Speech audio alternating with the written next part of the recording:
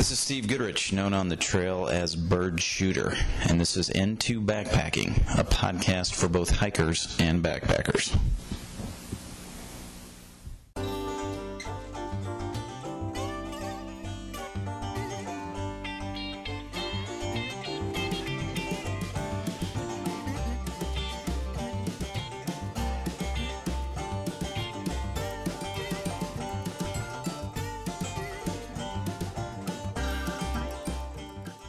Hey backpackers, Bird Shooter here.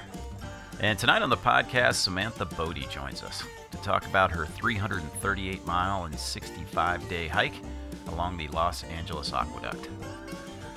In the show, we talk about this unique and rarely attempted route, some of the challenges that Samantha faced, how the ranchers, Native Americans, and Los Angeles water personnel viewed the hike, and surprisingly, her occasional encounter with Pacific Crest Trail thru hikers on her journey. Since the 1950s, Southern California has been growing at an explosive rate, and this podcast is about LA's ever-expanding need for water and getting water to the southern part of the state as much as it is about backpacking. So here's episode 83. All right, ladies and gentlemen, this is Bird Shooter, and I'd like to welcome Samantha Bodie to the show. She is the director and producer of The Longest Straw, which details her backpacking trip along the Los Angeles Aqueduct, which transports water 338 miles from the mountains in Northern California to the city of Los Angeles. Samantha, welcome to the show. Oh, yeah, thanks. Thanks for having me. I'm excited to be here. Yeah, well, it's great to have you. I actually watched your film a couple times. Wanted to ask you first, though, I think you mentioned in the show that you grew up in northeastern Pennsylvania. Is that correct? That is correct, and that's actually currently where I am right now. Okay. And what got you out to California?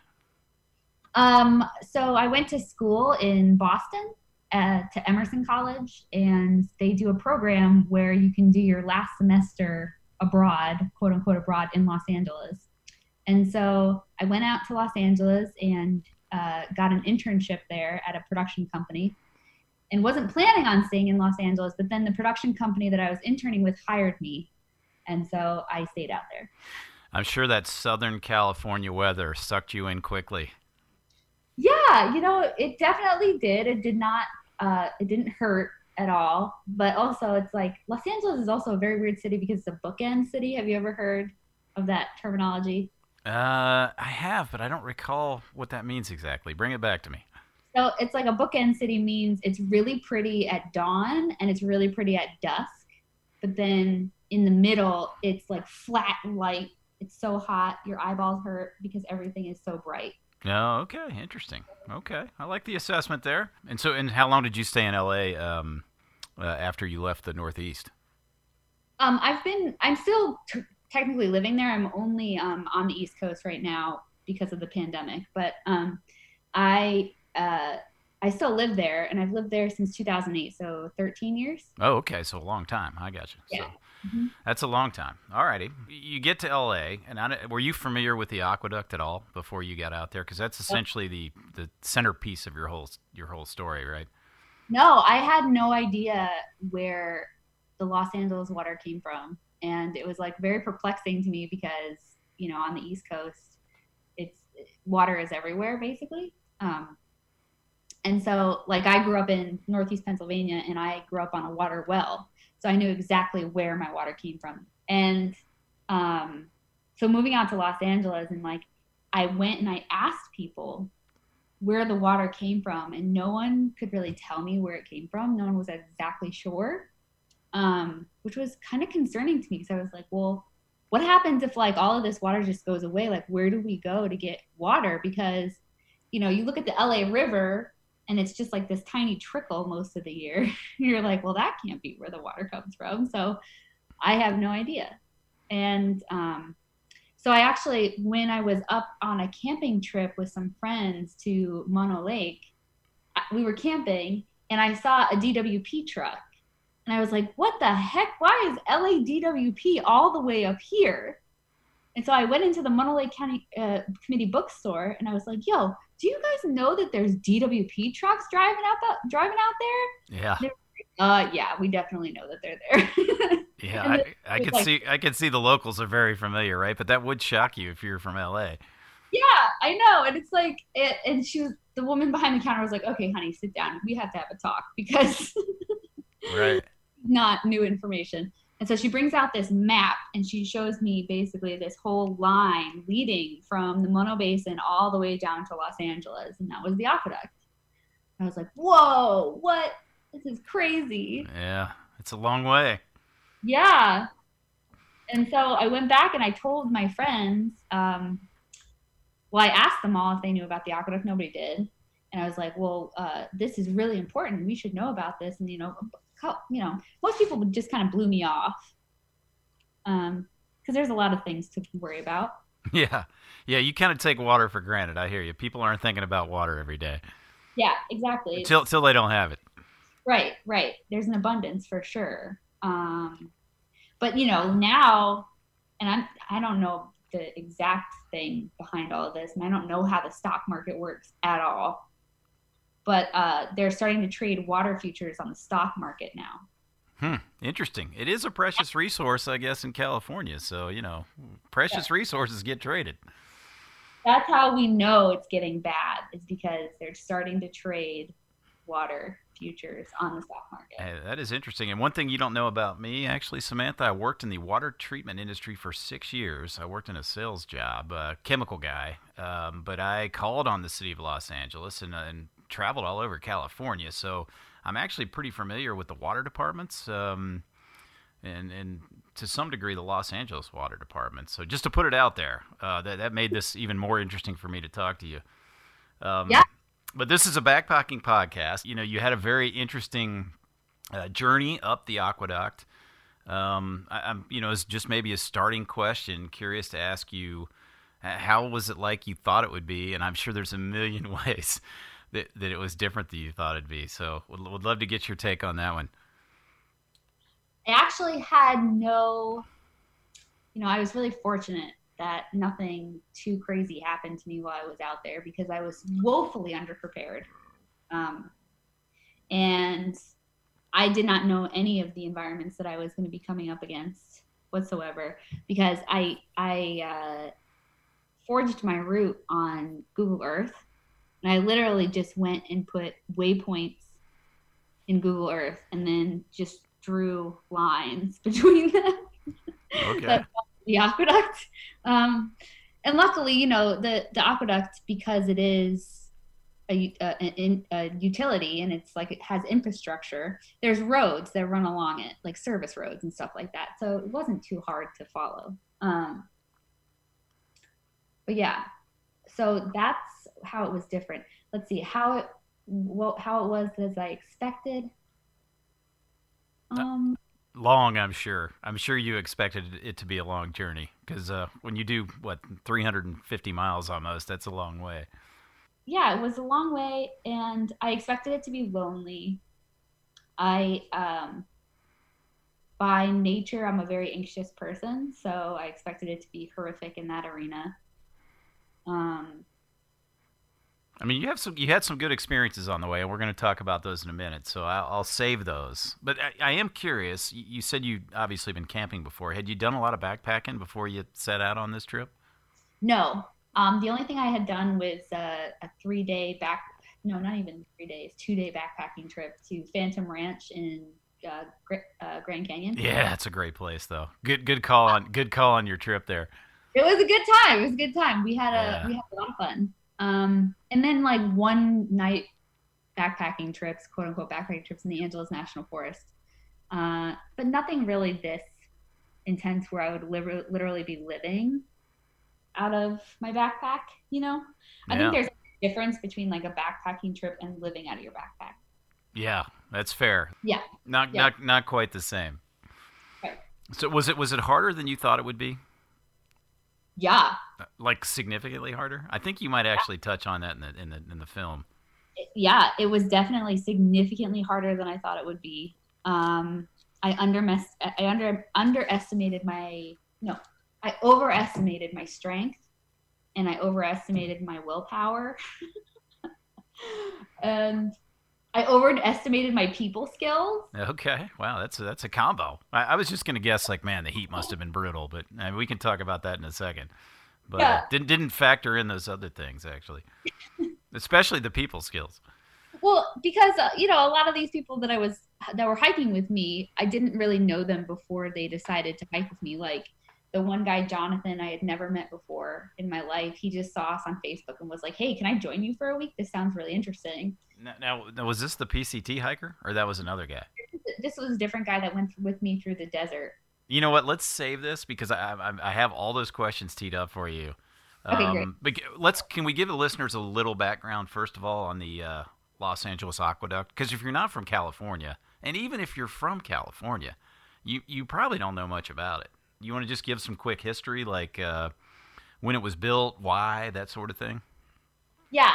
So back at the early 20th century, Los Angeles was growing exponentially, and where the water came from then was the LA River, and then the LA River was channelized through canals called the Zandra Madre, and so the water was fed from there. Like the people of Los Angeles the water was coming from there, and soon enough, the city was growing, and it was outgrowing that water supply, and so William Mulholland, who was a ditch digger, and he worked his way up the ranks and became like a Zandra Madre supervisor, like a channel supervisor. He saw that there was a need, and so he and this guy Fred Eaton went up to the Owens Valley and saw that there was a lot of water there that could be channeled down to the city of Los Angeles. There's some shady things that happened where at the same time, I think Roosevelt, don't quote me on that, I think it was Roosevelt, was also planning on trying to tap the Owens Valley water for a federal water project, much like the water project that's already on the other side of the Sierra, Okay. the California Aqueduct. It was a federal water project that would have fed a bunch of ranches in the Owens Valley to make it into an agricultural hub.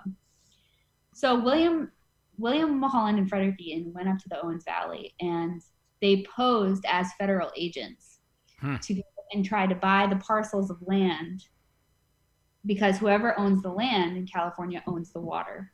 Okay. And so they went up there and bought up pieces of land, and so therefore got the water rights secured for the city of Los Angeles. Wow, interesting. And it goes way up there too. I mean, if you look at your map, which you show on the film, it's amazing how far up these water rights go. Yeah, they basically go all the way up through Inyo County, and then Inyo County is where kind of like the ownership stops, because then we get into the Mono Basin Preserve. Okay. So wait, talk about start and end for just the listeners here. So you're not quite 400 miles, but where does it go start to end? So it starts, the water comes from, there's 4 rivers that feed into Mono Lake that go into the aqueduct at Lee Vining. So that's in like up near Mono Lake. Okay. That aqueduct then brings that water down into the Owens River. And then the Owens River goes to what they call the Skinny Gates at near like Big Pine area. And it splits off. Part of it goes to the Owens River, and then the rest goes into the aqueduct. And the aqueduct comes down from Big Pine all the way down through the Mojave Desert to the Cascades in Sylmar. Okay. And you show those gates in your film, if I remember correct. Those Skinny Gates? Yeah. Mm-hmm. Okay. I thought I remembered that. That's where I met up with a guy, with one of the Paiute people there to talk. Oh, one of the Native Americans? Yeah. Okay. Yeah. I want to ask you about that. Let me ask you first though about parkland. How much of the aqueduct goes through? Does any of it go through national or state parklands? It's all City of Los Angeles land now that they bought it up? No, not Okay. quite. At some points in the Mojave Desert, it's Bureau of Land Management, and they just have an easement. And then it also goes a little bit through the Inyo National Forest, I believe, at some points. Okay. And then it also has part of it in the Mono Lake Scenic. Oh man, I can't remember what it's called. The Mono Lake. Yeah, your film actually had some really, I mean, when you're closer to the city of Los Angeles, it's very urban, obviously, but as you get, and it doesn't take you that long, as you get outside of the metro areas, there's some really scenic shots that you have in your film there. So that's why I asked the question. Oh yeah, no. The Owens Valley is such a beautiful place. It's got volcanic activity. It's got, it's high desert, so it's like a little bit green, especially during the spring, and it's just so beautiful. And it's like, so you have the Eastern Sierra Mountains on the east side, or I'm sorry, on the west side, and then you have Death Valley on the east side, and then in between those two mountain ranges is the Owens Valley, and it just makes for some beautiful scenery. And that is thanks in part to the fact that Los Angeles Department of Water and Power does own all of that land, and they don't want to develop it. Oh, right, it's protected. Okay. So it's basically protected. Yeah. Yeah, I by got the you. city of Los Angeles. Did you, when you got to LA, were you looking for a film project, or when you were just in LA, in school, did it occur to you that this was a great story? I think it was when I found out about the aqueduct up at the Mono Lake Committee. Okay. bookstore. Okay. You were talking about that on your camping trip. I got you. Okay. That makes sense. Yeah, and then and like the reason that I made the film was because I told people about the aqueduct and nobody seemed to care. That's And I was interesting. like, well, I'm gonna make people care. How do I make people care? Make a movie about it. Yeah, that's an effective way to do it. Yeah. So you follow the aqueduct for 338 miles, but it's not actually a blaze trail. You mentioned there's some roads that travel along it, obviously because they need to do maintenance on it. I mean, was it hard to find your way? I guess not, because you're looking at an aqueduct the whole time. But sometimes it goes underground, right? Yeah. I got lost a couple times. Okay, that Yeah. makes sense. I could see that. What were the hardest sections to follow it? Closer to town, probably. The hardest sections to follow were probably in the desert sometimes, because there were also in the desert there's two aqueducts. So there's a first LA aqueduct and there's a second LA aqueduct. And they run parallel for most of the time. But at points I would lose one or lose the other. And then I would just be like, well, I'm on a road and hopefully at some point I will see the aqueduct again. And I would just have to trust that it was like under my feet. Okay. Now, why two aqueducts? I mean, is they serve in different parts of the city, or what's the purpose of that? No, it was to up the. There are two aqueducts because the first aqueduct was built in 1913. I gotcha. And we outgrew that supply, so we went more north to the Mono Basin, took water from there. We outgrew that supply. We decided we needed a second aqueduct to increase the capacity of the first aqueduct so we could bring more water. That's kind of scary, right? Because how much water's out there that you can suck? I mean, there's a point where it runs out. Right, and there have been a lot of lawsuits about it. Yeah, I did know that actually from my water treatment days. Yeah. What percent of the route that you hiked is on actual like trail, like a hiker would consider trail? And I noticed you were hiking some kind of dirt roads there, or even paved roads too. Can you speak to that? Yeah, I would say it's probably about 0% trail. Wow, that was a lot less than I was expecting. Maybe not 0%. I'm sorry, because there's a lot of the places. So in the Mojave Desert, the aqueduct is in BLM land, right? So, okay, yep. So it's like BLM land is notoriously a place where off-road vehicles love to go, and so a lot of the trails that I took out there were off-road vehicle trails. So they were like a little bit more dicey than just your regular service road, because they were, they would have jumps in them and steep random parts and like,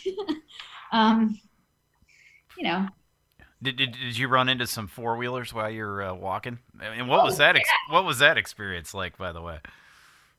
What, like just walking through the desert, or what with the four-wheeler people? Yeah, running into the four-wheeler people.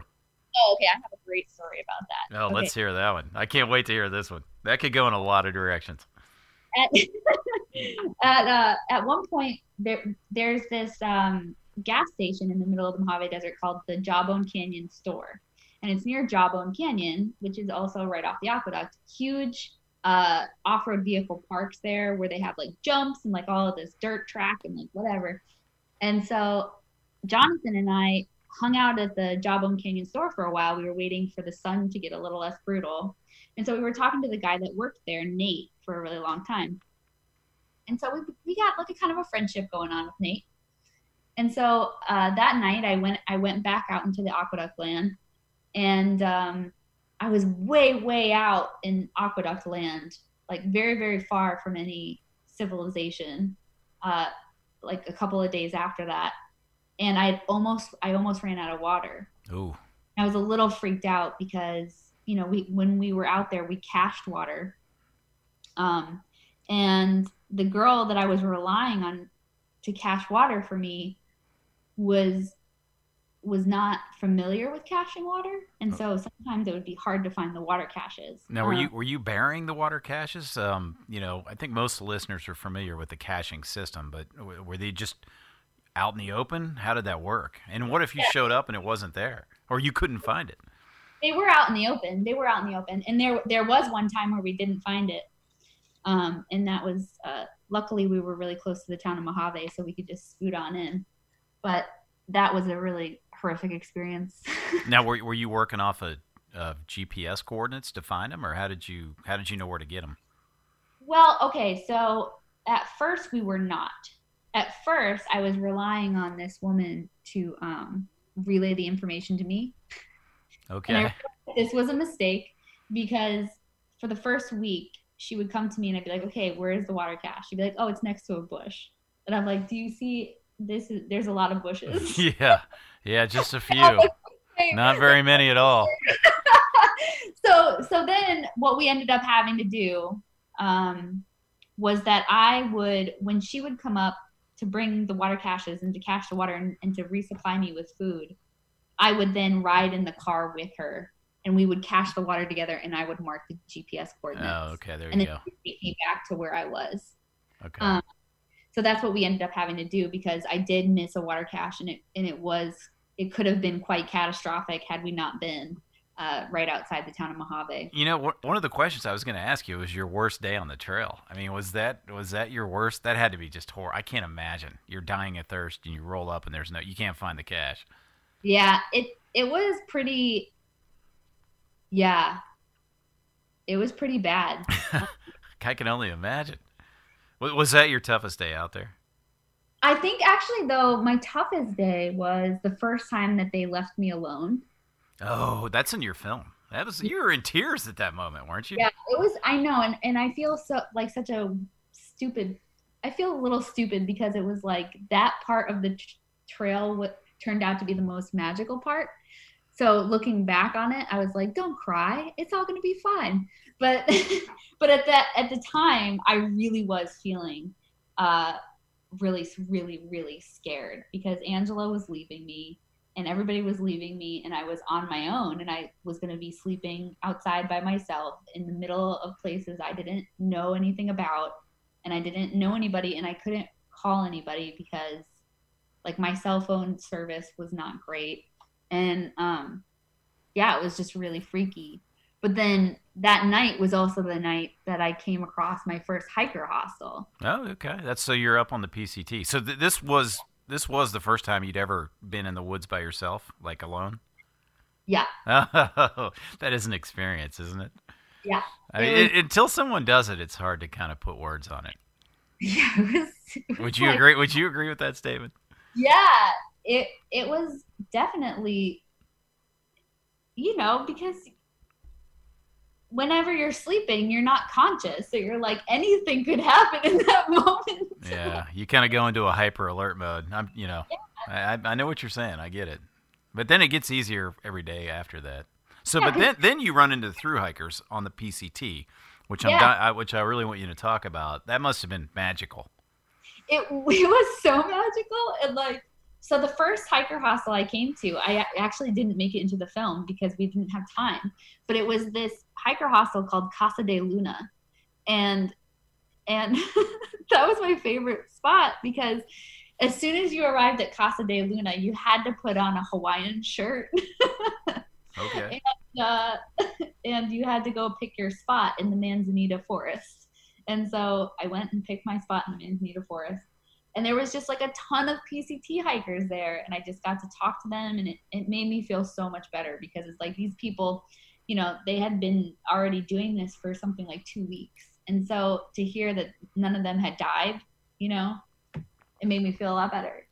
Oh, you probably get all the energy too, right? From the, I know the whole thru hiker community brings a lot of energy with it. So that had to be uplifting, I guess is what I'm saying.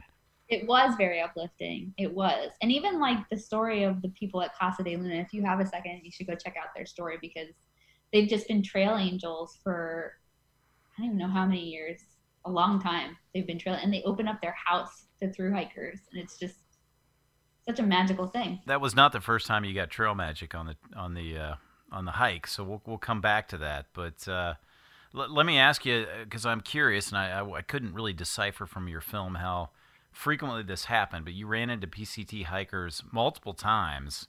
Where does the aqueduct cross with the PCT? So the PCT is actually the aqueduct for about 20 miles. Okay. So the Department of Water and Power allowed the Pacific Crest Trail Association to put their trail right on the aqueduct. Like I said, for about 20 miles. And they used to actually offer water from the aqueduct as well, but they had to stop that. Is that because of liability? I don't know exactly why they stopped it. I feel like a lot of the things that LADWP does, if they have to stop something, they blame it on terrorism. Well, I mean, you know, they kind of have a point, but yeah, I know. As a chemical person, I'm sure you know all about that. Like But it's like you go through the Owens Valley and a lot of the aqueduct is open channel. So I'm like, if I were, it wouldn't be that hard, is what you're saying. Okay. Yeah. Hopefully, no terrorists are listening right now. No.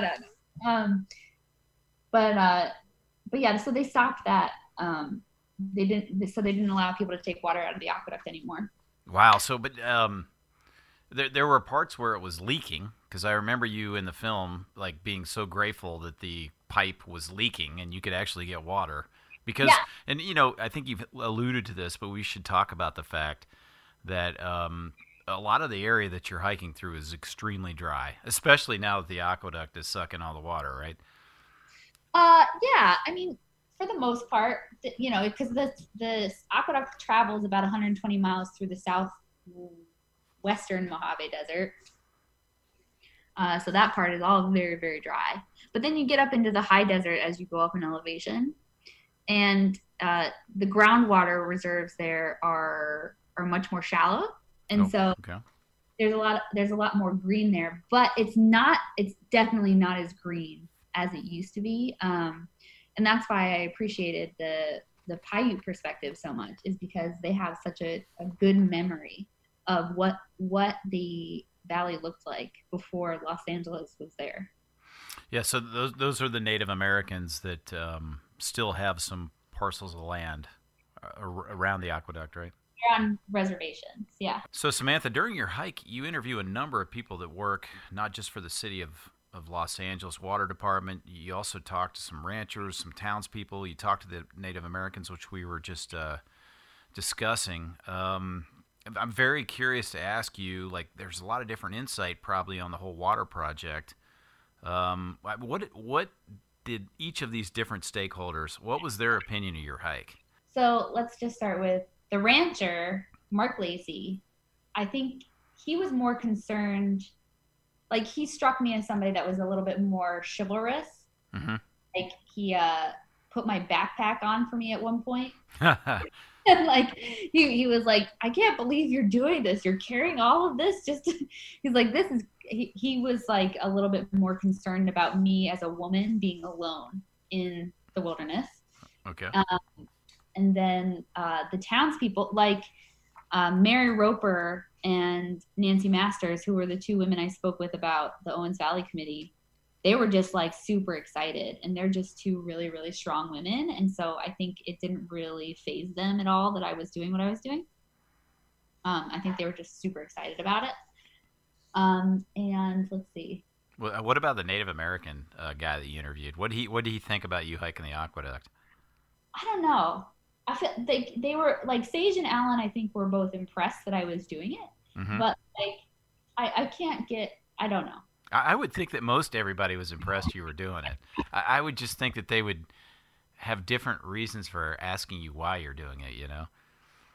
Well, I think it was actually more interesting for me to meet all of those people than for all of those people to meet me. Does that make sense? Because it was interesting for me to ask all of these people what their relationship with water was and to get all of the different answers, but also realize how similar it all was. And it all boiled down to the fact that everybody felt like water was very important. And I feel like if everyone were to just think of water like that rather than, I don't know what I'm getting at. No, I think I know what you're saying. You're saying it's really not about the hike, it's about the water. And that's what brought all these different groups together, right?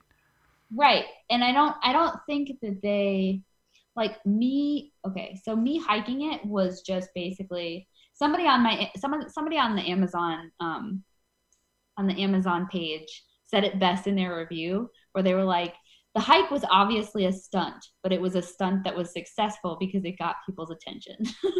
Right? It was like, so this film wasn't about the hike per se. It was more so about the water. And I was just using the hike as a vehicle to get people's attention, you know? Yeah, I mean, I would definitely agree that it was about the water, but I mean, I never looked at it as a stunt. I mean, I looked at it as you were curious about something and you wanted to meet the various stakeholders on the walk. And what we haven't talked about yet was the city of Los Angeles people, which your interactions with them were the ones that impressed me the most. They, I mean, I'll let you talk to that, right? It seemed like you didn't have any problems getting interviews. You had some trail magic from City of Los Angeles workers. I mean, there's so much you can say in that department. Yeah, I mean, I think the City of Los Angeles Department of Water and Power, they were very open about being interviewed to a certain point. I mean, the one interview that was probably the most difficult was Jim Yanata. Okay, wait, refresh my memory on that. Jim Yanata was the aqueduct manager. Now he moved on to some other higher position. Okay. But at the time he was the manager of the aqueduct. And so he was the one that we interviewed at the Cascades. Was that's that real pretty section where all the water was coming down the hill, right? Yeah. Mm-hmm, okay, I gotcha. And he was probably the most difficult one because he was still an employee of the city of Los Angeles. And so he had a PR person there that every question I would ask him, the PR person would either... It was being watched. That's interesting. Yeah. The PR person would either be like, oh, you can't answer that, or you can answer that, or you have to answer that like this, you know? So that was an interesting experience to have. And then Fred Barker, he was retired at the time, and so he could speak a little more freely. Now, which guy was that guy? He was the guy that was in front of the Mulholland Fountain. He was like an older gentleman with like salt and pepper hair. Okay. He spoke a lot about the history because he's like more of a history buff of the aqueduct. Okay. So, yep, I remember that now. I gotcha. So I know what you're talking about. Yeah, he was a former employee of the Department of Water and Power. And then you also got some trail magic too from somebody that worked for the water department. Do you want to tell that story? Yeah, and so that was an interesting one because and the reason I didn't want to say trespass necessarily was because the Hayward Reservoir is supposed to be open to the public, but Los Angeles Department of Water and Power have been like dragging their feet on having that be open to the public. And so that's why I didn't like, yes, there was a sign that said nobody was supposed to be there. And I did climb a fence to go over into the reservoir. But I don't feel like I was trespassing. but that was the point where you ran into the employee from the water department, and then he ended up giving you his lunch, and didn't he do a few things for you? Yeah, so we climbed the fence and we were walking along the service road towards the reservoir, and this DWP truck pulls up, and he was like, hey, what are you girls doing here? And we were like, oh, we're just like walking the aqueduct, just hanging out. And he was like, there was a sign back there that said no trespassing. Did you see it? And we were like, oh, but like our GPS says this is Bureau of Land Management land. And he's like, yeah, no, that's not a thing. Oh, we like, oh, okay. We're like, oh, okay, well, we're just gonna keep walking, and we'll be out of your hair in a second. And he was like, do you guys want chicken? Oh, is that a trick question? And we were like, yes. And so he's like, okay, stay right here. I'll go and get us some chicken. And so we sat down, and we're like, oh God, we're in trouble. Like, he's gonna arrest us. But then he comes back with a chicken. Yeah, that's awesome. And he's like, here's chicken, iced tea, some water. He's like, if you stay a little bit longer, he's like, I can drive you around the aqueduct so you don't have to walk. And we were like, oh, okay, that sounds great. Thanks. And so when his shift was over, he was like, all right, get in the back of the truck. And so he drove us around the aqueduct or around the reservoir and was just telling us a little bit of the history and like all that other stuff. And then he dropped us off on the other side and was like, okay, see you later. Yeah, that's awesome. So, yeah. I mean, you were carrying all your own film equipment, by the way, because I distinctively remember this part of the film. Yeah. That had to be incredibly heavy. Do you want to talk about your gear for a second? Yeah. So I didn't weigh it before I left intentionally because I didn't want to psych myself out. But I weighed it when I got home, and my pack weighed 60 pounds. Yeah. I would expect that based on you had the tripod and you had a pretty nice camera there too. So yeah, and like all the food and the water, I would have to carry. I was carrying 9 liters of water at a time. Man, that's a lot. Yeah, so that was probably like the heaviest was the water, and then I had a solar setup to power all my gear. And did you have a lot of the interviews that I saw you do? How many of them were spur of the moment, and how many of them were, planned in advance? Obviously, some were planned in advance, but I would imagine some were not, right? Let's see. Most of them were planned in advance. Okay.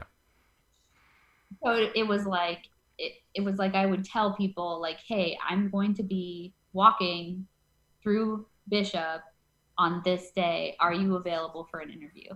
And what was your success ratio in getting an interview? So my success rate with interviews was 100%. Basically, wow. Everyone asked for an interview. That's awesome. An interview, yeah. And I think it's because people are so willing to share the story because they want to make sure that a majority of the people hear it.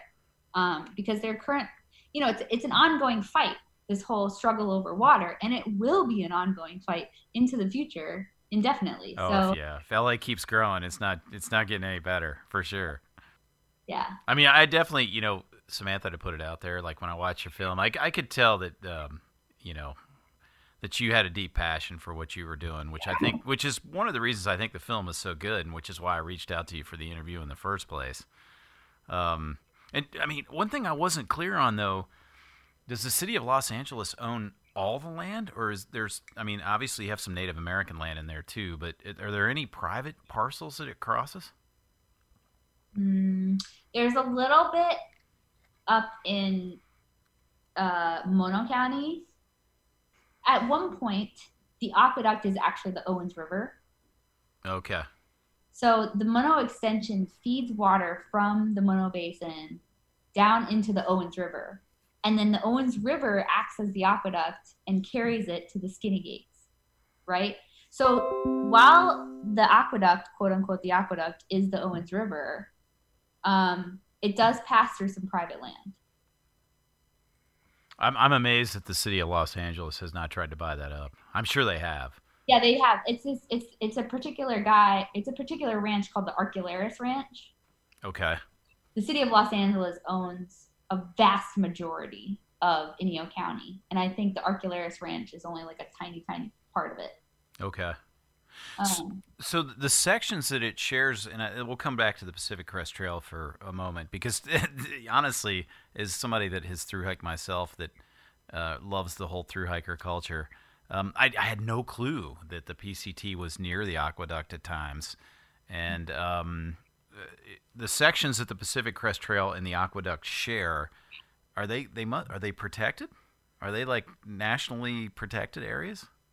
I don't know. Okay. They must be. I'm not sure what kind of protection status the Pacific Crest Trail Association has. Okay. But I don't think so. I feel like where the Pacific Crest Trail shares space with the aqueduct, it's not like protected. Did you know when you set out that you were going to run into PCT thru hikers? No. Was that like a huge like surprise and blessing at the same time? It was very much both of those things. I was very excited. I was like, look at all these people that are as dirty as I am. And as cool as you, too. That's the other thing. Yeah, like, they hang out with me. They're not looking at me like, oh, that girl is a weird girl. What is she doing out here? Well, I mean, they totally get it, because one of them jumped on board with you, which maybe this is the time to talk about it. Do you want to talk about the guy that was hiking the PCT, and I guess he was behind his schedule, whatever it was, and decided, you know what, I'm just gonna hike with Samantha on the Aqueduct Trail. Yeah, so the PCT shares space with the aqueduct for about 20 miles, and then it goes off into the Sierra Nevadas, and then the aqueduct goes along the floor of the Sahara Desert. Whoa, Mojave Desert. Yeah, so Sahara might put you in another continent. Right. It's all good though. So while all of the PCT hikers went up into the mountains, I was trudging through the desert, and it sucked. But Lone Pine is a town that's like a stop off for the Pacific Crest Trail. So it's like a town where people go to refuel before they go back up into the Sierra. And so it was so funny because I was in Lone Pine. I had met this guy back in the Mojave Desert, and he was called Attila the Bun. Okay. Did he have like a bun on his head, or what did that? Yeah. He had a bun on his head, and he was like, and he was the guy that had the blood blister on his foot that he was. Oh yeah, that was kind of nasty. That was the ambulance scene, right? Do you want to talk about that? That was pretty funny. Okay, so the ambulance scene, that was just okay. I don't know if you've heard of Hiker Town, but it's like a hiker hostel in the Mojave Desert, a PCT hiker hostel, and it's like the weirdest place I've ever been. It looked awesome, actually. Like it was just a bunch of sheds with storefronts. Yeah. Built on them, and you could like rent out the sheds if you wanted to. Yeah, but we didn't do that. We just all like stayed in this one area and kind of huddled together for safety and warmth. But they had like this outdoor shower. Okay. Showered where you could like see the high. It was very weird. Anyway, so for some reason they had an ambulance at the hiker hostel that they just like loved to play with. And so they would drive it around every once in a while. I mean, I could see the entertainment value there. I mean, you demonstrated it in your film, right? I mean, that was actually one of my takeaway moments from your show, just to give it to you. Other than the fact that LA does not have enough water. Right. And we never will. But never is enough. But yeah, so I had met him, Attila the Bun, back at Hiker Town.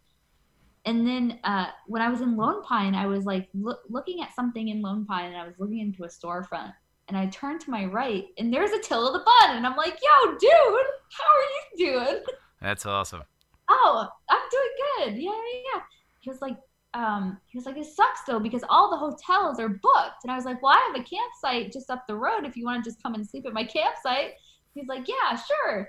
And so he brings a bunch of his friends up to my campsite, and we just camp out together for a couple of nights.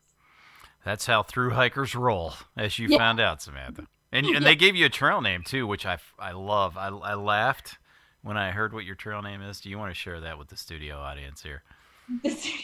A guy named Guino gave me that trail name, and it's Aqueduct. That is classic. That is the greatest trail name. I love it. It's so appropriate. He's good. He was a good guy. I liked him. I met him at Casa de Luna. Yeah, so that was the other thing I wanted to ask you. So you cross paths with the PCT in Bishop, and then wait, now where is Casa de Luna? Casa de Luna is down in the Angeles National Forest. So are there 3 different times that the PCT and the Aqueduct kind of cross? No, so the only time that the PCT literally crosses the Aqueduct is in that one tiny section. Okay. But you kept running into PCT through hikers. It's like they keep popping up all over the place. Right. It's because those towns are like the closest towns to the PCT for restocking. Even though like that makes sense. PCT is like way up in the mountains, like these are the only towns that are available. So they would have to hitch a ride on like back mountain roads, like, and that's where the trail angels are really important in the Pacific Crest Trail culture, is because trail angels, I don't know how it is on the Appalachian Trail, because you did the Appalachian Trail, right? Yes, correct. In the Appalachian Trail, it's like the trail actually goes into towns, right? Yeah, you're right. I mean, I know it's very different in the PCT. You've got to hike or hitch essentially a long distance into town, correct? Right. And so that's what they had to do. And so, like, I don't know. I would like to. I want to do more of the Appalachian Trail. You know, that was on my list to ask you as a closing question. We could hit it now, or we could save it. No. We'll save it. Okay, I got you. Yeah, because it is addictive once you get started, no question. Yeah, I did want to ask you, though, because some of the areas you're talking about the Mojave Desert, and I watched you in some of those areas that looked insanely hot. You got hammered with wind. You know, a lot of thru hikers probably listen to this podcast. I'm curious to get and even section hikers who are doing the same areas, what was the toughest weather-wise in terms of heat, wind, sun, no water? Can you speak to that? Yeah, and I think I learned from PCT hikers about the siesta idea. Yes, absolutely. That even happens on the East Coast because of the humidity and the heat. I mean, it makes sense. It makes sense. You sleep totally at the hottest part of the day, and then you hike in the cooler parts.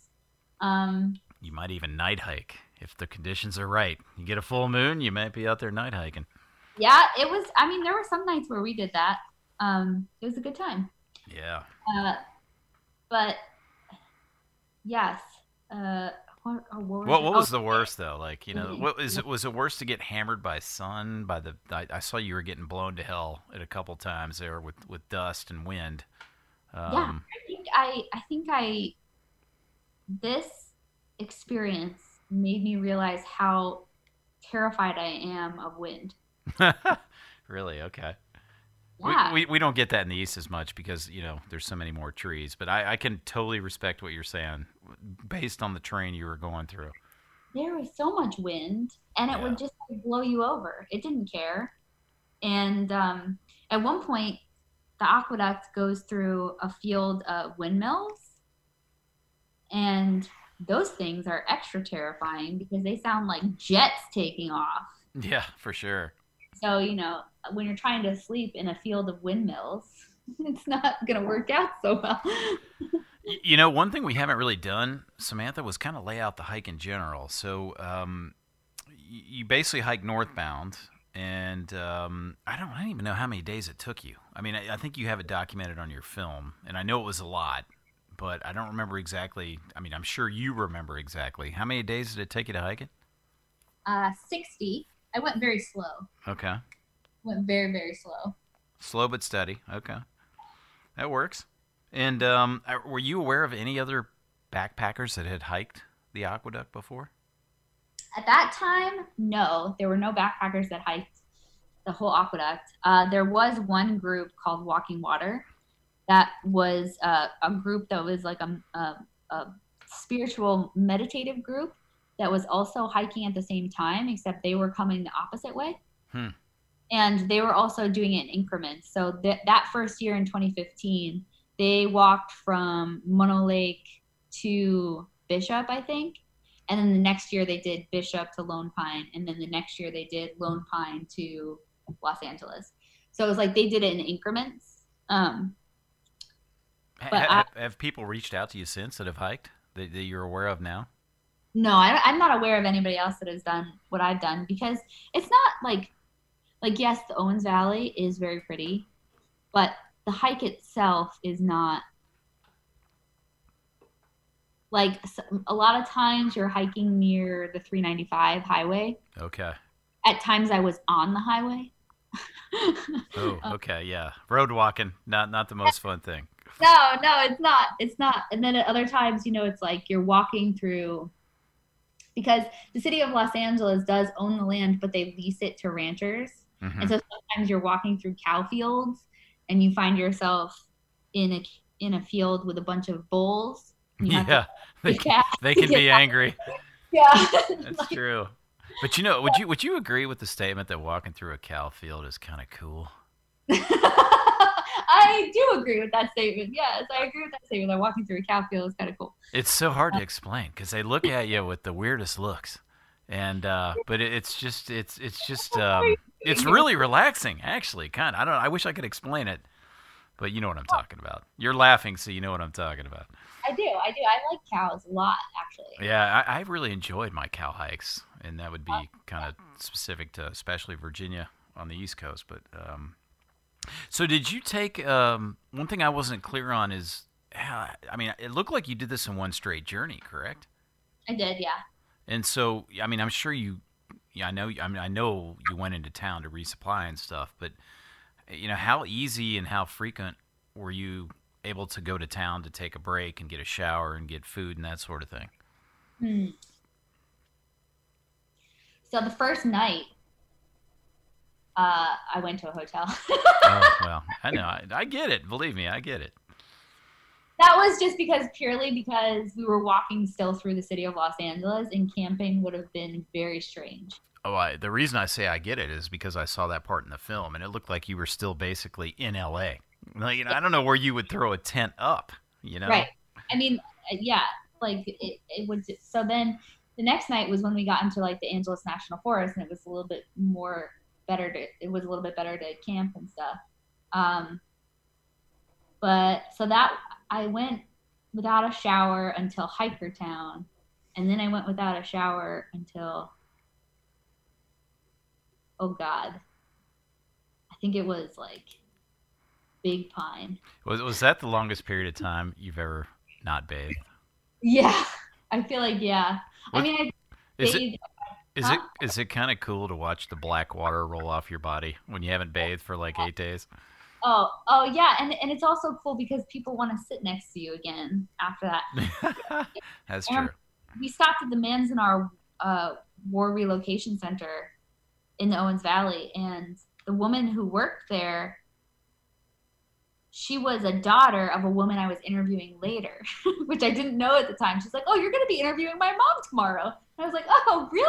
That was completely random that happened? Random. Wow. And she was like, "Yeah, well, why don't you go and eat your lunch so you don't have to go out in the heat and you can stay in our air conditioning? Why don't you go and eat your lunch in our break room?" And that I was like, sounds really? like a fabulous idea. And then she came back and she was like, actually, I think you probably know this, but you're quite fragrant right now. Oh, yeah. Well, that's going to happen. So, and we have some employees eating back there, so I'm wondering if you wouldn't mind eating your lunch in this other room that's not the Yeah. break. Well, that's what happens on long-distance hikes. I laughed so hard. I was like, oh my gosh, I thank you so much for letting me sit in your air conditioning. I will sit wherever you want me to go. Yeah, that's generous of them. Yeah. Hey, so one thing I wanted to ask you too was about wildlife, because you had some wildlife in your film, some deer and things like that, and that's obviously going to be up north. Did you see a lot of critters when you were out there? No, not really. Okay. I once had Sage, the Paiute man, told me it's probably because I walk so heavily. Oh, like you pound your feet pretty good? Yeah, I'm a very loud walker. And so he's like, that's probably why you didn't see anybody. That comes in handy in Alaska where there's bears. So Yeah, take that's that to Alaska if you go there. true. Um, Yeah, and so, but I did see some deer. Yeah, they were in your film. I remember that. I think you had some cool birds. I remember actually the one scene I remember those birds just ripping the insects out of one of those lakes up in the mountains of northern Oh, yeah, California. in the Owens Valley. Mm-hmm. Yeah, That was yep, pretty cool. yeah, the fallow ropes. Hey, before I kind of ask you some specifics about the filming, Yeah. do you have any suggestions for? I mean, if somebody's hearing this and they're inspired to go do your trip, any do's or don'ts?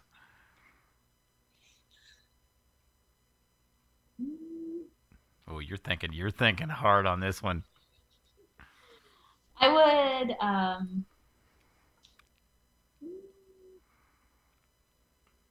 know where to place water, especially in the desert. So cache water. Know how to cache water. Mm-hmm. Um, be okay with not eating a lot. Oh, okay. Is that because of the amount of food you have to carry, or just the Yeah, resupply issues? yeah. Amount of food you have to carry with the resupply. Yeah, it's like there are places to resupply, but they're kind of far. You know, Samantha, you clearly did not pick up enough City of Los Angeles workers for their free lunch, is what happened there. I think so. There's aqueduct and reservoir keepers that drive the aqueduct every day, and I swear to God, they were probably paying bingo or something. Where to see that girl again? Because they That's would funny. slow down and look at me and be like, "What is this person doing?" And then just like slowly drive past me, but none of them would ever say anything. You know, when Earl Schaefer, I don't know if you ever read Earl Schaefer's book, Walking with Spring, but he hiked the Appalachian Trail in I guess it was like the 40s after World War II, but he basically went up a route that had a bunch of Forest Service guys that worked in fire towers. And they literally communicated. Each one of them would talk to each other about, hey, there's this guy. He's hiking the Appalachian Trail. You know, he's coming your way. And so that almost kind of sounds like what you're talking about there. Yeah, I feel like it was. I feel like Yeah. it was a source of entertainment for them, maybe. Yeah. Well, in the case of the book, if you ever read it, a lot of them took pretty good care of them. They would give them a place to stay and gave them food and all that. So, as somebody that studied film, Samantha, I'm very curious. Are there any documentary creators that you really particularly are inspired by? Well, I don't watch documentaries a lot, surprisingly. Really? And you made one? That's crazy. I can't believe that. I think it's because I get so jazzed about that. Like, the type of personality I have is I get so agitated when there's something that I'm being told and it seems so glaringly obvious the solution. Okay. I'm not explaining this correctly, but it's like nature documentaries. I have trouble watching nature documentaries because I'm just like I get so emotional, and so and so like overly invested that I get like borderline obsessive. So I think that's why I don't watch a lot of like documentaries. Okay. That's That fair. sounds horrible. But That's fair. there's one woman who I really like the work of. Her name is Undi Timiner. And she did her most recent documentary is called oh God, I can't remember it right now. I'm gonna look it up really quick. It was about the opioid crisis. Oh, I think I've seen that. That's really good, by the way. I know exactly what you're talking about. Coming Clean. Yes, that was Yeah. really good. Yeah. So, and she also did, like, she recently did a film, not a documentary film, but just like a narrative film about Maplethorpe. And she also did like documentaries about punk bands in the 80s. Wow, very very diverse topics there.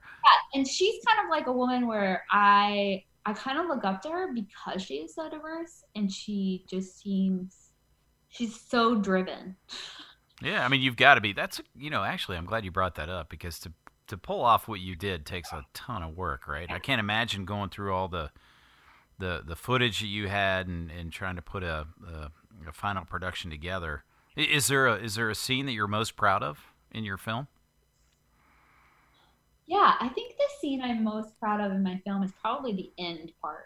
Oh, yeah, I love that. I was going to save that for closing. Can we save that for the closing? Because I agree. I totally agree with that. I think you're talking about a different end part. Oh, am I? You're not talking about your kind of review? The review? Oh, you mean of all the things that can be done in the city of Los Angeles to save water? Well, you definitely hit that. You're not talking about your public review with the townspeople. No. Okay. I'm talking about the scene at the end. That's basically the conclusion. That's like, here are the things that you can do. Yeah, that was actually. I mean, that was kind of the point of your whole film, to be honest. I like that. That was my favorite part. I know that had nothing to do with hiking. It wasn't lost on me. I got you. I mean, that was the whole mission, right? So I think that was well done. Yeah, and like there's a whole bunch of, even the city of Los Angeles now, I'm being told, is going to try to recycle all of their wastewater by 2040. That's a little ways off. But still, I mean, you're doing it, right? It's like maybe eventually we'll get there. Yeah. But yeah. Yeah, a little different. I live in Atlanta, right? So we get so much rain here. It's interesting. Different parts of the country deal with completely different issues. So it wasn't that I wasn't aware that this was happening, because I used to be in the industry out there, but I don't think most people are. So are you still in water? No, I did that for the first 6 years of my life, and then I went to grad school and I got into technology. Completely different world. Yeah. So for the listeners, you did the hike in 2015, correct? Yeah. And then when did it hit Amazon? I mean, because I got to imagine when it hit Amazon is when you really got noticed. Yeah, it hit Amazon in 2019. So wow. Okay. It took a while. So 4 years. Talk about the process of getting onto Amazon. And I'm a Prime member, so I got it for free. And I don't know what the non-free cost is, but maybe you can talk to that. I think it might be like $2.99. I can't remember. Oh, very reasonable. Good entertainment for $3, right? Yeah. But I actually finished the film in 2017. So it took you 2 years to edit that? Yeah. Wow. Okay. Well, because I had to work a day job. Well, hey, I'm with you. To fund my filmmaking habit. Hey, I'm punching the clock like you, Samantha. I got you. I got you. You know what I mean? You know what it's like. I will be surprised if this podcast comes out in the next year. Oh man, I got you in a week. It's Christmas. It's Christmas vacation, man. I got you. Well, we also have COVID times now. Yeah. Anything anyway. That's true. That's true. What do you use to edit, by the way? I'm an Adobe Elements guy. I'm just curious what you use to do your editing. Yeah, this film was edited on Adobe Premiere. Oh, okay, you use Premiere. Okay, I got you. Wait, I said Elements. I meant Premiere. Excuse me. Oh. Okay. I don't know. Well, they have Audition, right? I don't know. Does Audition do audio editing? I don't know. I use Premiere for audio, though. So you and I are in complete sync on that one. Hot tip for the listeners. Maybe Adobe should sponsor you. Yeah, maybe they should. Let's see them step up. What about your graphics? Because I thought you did a good job with your graphics. Not always easy. How did that play out? I made those in After Effects, Adobe After Effects, and Adobe Illustrator. Man. So they're just simple. I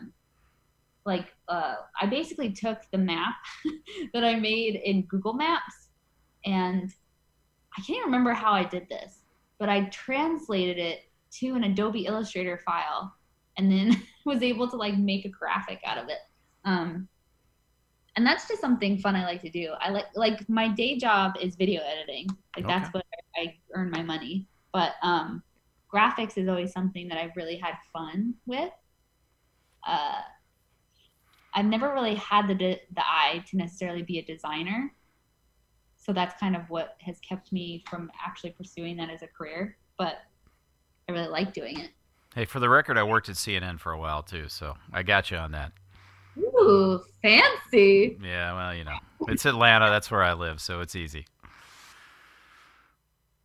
All right, Samantha, I'm going to ask you some closing questions now. And we touched on this earlier, and I was trying to save it. We were trying to save a few things, actually, but I really like the way that you finished your movie when you hiked into a room with a bunch of local crowd support for your hike. You got to tell me how that came down, because I was very curious when I saw your film. It's like, all right, how did this whole thing come to be? So that was that came to be through the magic of editing. Okay. No. Okay. So the Mono Lake Committee was having a fundraiser that night. And what they do for their fundraiser every year is they have a fashion show where they have people create fashion. And this year's fashion show was based on trail chic. Oh. So, wow, I didn't see that coming. I did not see that coming. And so the fashion show was happening, and the guy I interviewed, Santiago, he was like, "You have to be in the fashion show." I'm like, "No, Santiago, I just got off the trail." He's like, "No, you have to be in the fashion show. You have to do it." And I was like, "Oh man, okay." So I was in the fashion show, and that's how that happened. But I thought I was just like helping them raise money, but then everybody started doing a standing ovation, and then I started crying. Yeah, you got pretty choked up there. I mean, that was honestly, in terms of editing, that was the perfect way to end that show. I know. Well, that and I'm not taking away from your message that you give later, but yeah, I love that part actually. No, it was good. It was good, and like it was funny because the first cut of the film, I didn't have that part in there. One of the guys who was kind of like helping me out a little bit with the story, he's like, "Well, wait, where's the part where you were crying?" Yeah. I took it out because I couldn't fit in the whole story about the fashion show, and it was just taking too long. He's like, "You don't have to tell them about the fashion show. You can just make it seem like it was for you." And I'm like, "But that's not truthful." He's like, "Nobody's gonna care." It was awesome. I thought that was a great. I completely agree with his assessment on adding that. That was well done. Yeah. So, cool. Yeah, well done on the editing then. So, backpacking. This is the other big question I have for you. It didn't. You'd obviously been camping, but it didn't sound like you had done a lot of long distance backpacking. I mean, have you done it since, or even just overnights? Yeah, I've done overnights for sure. Okay. I'm actually getting more into bike packing. Yeah. Now. Yeah, sure. Because I'm preparing for another documentary that I'm going to be pursuing. Oh, a hot tip. Do you want to talk about that? Well, actually, yeah. I wanted to also tell you I have been to Alaska. I have another documentary about Alaska. Is Alaska not awesome? Yeah. So me and 8 other people paddled the length of the Yukon River. Oh, you're gonna do the whole Yukon? No, we already did that. What? You already did it? Yeah. Wow. It was great. Man, when do we get to talk about the Yukon? That's amazing.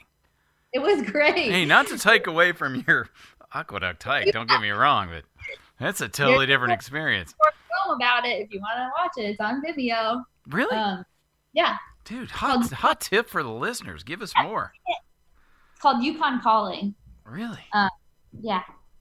And then so this next one that I'm going to be working on is I'm going to bike pack across the country, and I'm going to visit drug rehabilitation centers along the way that are doing drug rehabilitation in like an interesting way. Wow. Those are 2 completely different stories. Hey, so Yukon Calling though, you're killing me on Yukon Calling. I got to watch it. Is it on Amazon now? No, it's on Vimeo, so it's for free on Vimeo. Man, you're giving this stuff away for free?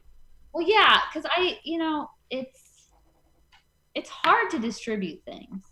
Yes, that's true. That is accurate. Do you want to talk about that for a minute? Because I don't think the listeners fully probably appreciate trying to get video out there, what it takes. And I've interviewed, as you know from when I first reached out to you, a few documentary people, but it's not simple. Distribution is the biggest issue, right?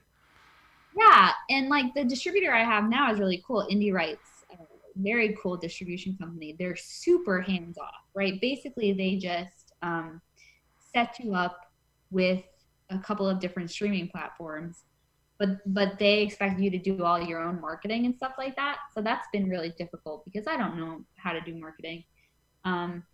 So I've been flubbing it, but just having it on Amazon, I think, is a really powerful pull for people, because I've had some friends text me, like for some friends that I went to school with, like grade school with, being like, "Oh my God, did you make a movie? Because it showed up in my You Might Like It." Isn't that awesome? That is cool, isn't it?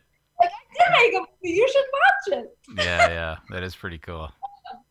Yeah, But that impresses mom and dad too, right? Like, oh my it God, does. your movie is showing up on my TV. Yeah, they got super excited about that. Yeah, But also, I have mixed feelings about Amazon, like most of America, because you're like, ugh. But they do a lot of good for independent filmmakers, because a lot of independent filmmakers would not get seen if it weren't for that kind of streaming platform. agreed. There's always the downsides of. Hey, on that topic, quick plug for Mountaineer Books. For the listeners that don't know them, and full disclosure, they publish my book, Hiking and Backpacking with Dogs, in Georgia, South Carolina. But a lot of that money does go to Back to the Trails, and man, you can't do this stuff without distribution. It's huge, because they've got all the networks for getting your book or your movie or whatever out there. Distribution is highly underrated in terms of the value. Is your point and mine, I guess, is my statement. Yeah, this is true. Distribution is very important, but it's also very hard. It is hard. You're right. And then they take all the money too, right? I don't know what their rev share is on that, but it's brutal. They take a lot of it. They do. But So it's okay. 'Cause you pay for it, but you get noticed. I did not go into documentary filmmaking to make money. Let's just say that. I knew that's not a thing. Sounds like you got a pretty good thing going here. I'm dying to see your Yukon Calling, so I'll be looking for that one.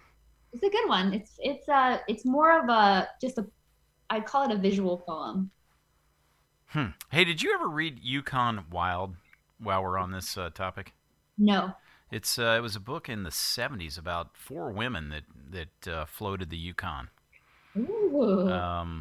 So I'm sure it's out of print. You're going to have to really dig for it probably on a used book Amazon thing, but got back to Amazon. They own the world. But yeah, if you did the Yukon, you would probably love that book. Yukon Wild, it was called? Yeah, it's called Yukon Wild. I can't remember the name of the author, but there were 4 women that floated. I can't remember how far it was, but it was pretty significant. It wasn't just like a 3-day trip. It was multi-week. So Yeah, Yukon River, we did it it took us 60 days. yeah, that sounds about right. I think that's what they did. Now, while we're on this briefly, you probably hit some Native American villages. You were, I'm sure, dealing with grizzly bear. Do you want to just give some highlights of? Yeah, this is a great time for you to pitch your latest documentary. Let's see. We didn't see any grizzlies because I think our crowd was too big and we were too loud. We did see a lot of moose, though. Yeah. Okay. They're cool. Yeah, I like moose. You don't get a lot of those in the desert of LA, do you? Nope, not a lot of moose there. The Norwegians that we were leapfrogging with, there was a group of 3 Norwegians that was also doing the river at the same time. We kept leapfrogging with them. They almost got eaten by wolves. Wow. Okay. Yeah. Yeah, they're used to it, man. They got it up in Norway. Yeah, they were like, we just had our gun. And we just it happens all the time. We deal with it. It's just a wild wolf chasing us. Yeah, I mean that's a whole experience in and of itself. Like paddling a river. Yeah. Is much like hiking. It's kind of relaxing, actually. More so. It is. It's floating a river. Mm-hmm. Just to remind the listeners, The Last Straw is your film, available on Amazon for free. Wow. It's not well. That's through my distribution company. I can't take credit for that. Oh, okay. I gotcha. It's free to Prime members, but $2.99 for the common folk. Correct? I actually don't know. I was going to look that up. And you probably get what, 3 cents on that sale? I don't even know. I'm just kidding you. I don't even know. I love the Yukon Calling idea here. That was brilliant. Yeah. Just any final thoughts for the listeners on embracing life, getting past COVID, getting your vaccination, moving on? Yeah.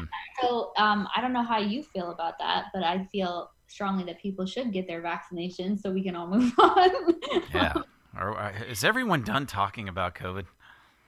No, it's not like I'm not done. I mean, I uprooted my whole life because of COVID for the time being. So it's like, and I feel like a lot of people have done that. We've all just had to like really kind of check in with ourselves and reprioritize our lives in terms of what is the most important thing. And I feel like people are really coming to the realization that the outdoors and outdoor spaces and being outdoors with other people is so important. I totally agree with that statement. Are you going to go back to LA, by the way? Yeah. I live in an eco village out there, so I have to go back. Okay. I mean, the only way that I've heard so many people survive this pandemic is by being in outdoor spaces with other people. And I'm like, okay, people, so what would happen if all of those outdoor spaces were gone? Where would we go during our pandemics? Yeah. We would have nowhere to go. So we need to protect them. Yeah. I mean, I'm just glad. I thank God that we have outdoor spaces to enjoy during this pandemic because, I mean, I lose my mind being in the house all the time. So very happy to have that opportunity. Me too. But I really appreciate the time. I'm really excited to look at your Yukon Calling video. I'm going to check that out tonight a bit. Go to Vimeo and just type in Yukon Calling and it should pop up. Awesome. Well, kudos to you for your hike on the LA Aqueduct and for basically pioneering a new route. And certainly wish you the best. I'll definitely be trying to check out what you do next because it doesn't sound like you're done. No, not done. Awesome. Good for you. Yeah.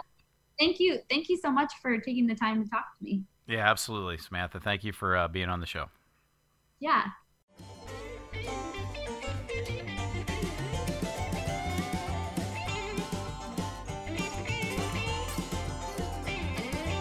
Thank you for listening to the Into Backpacking podcast.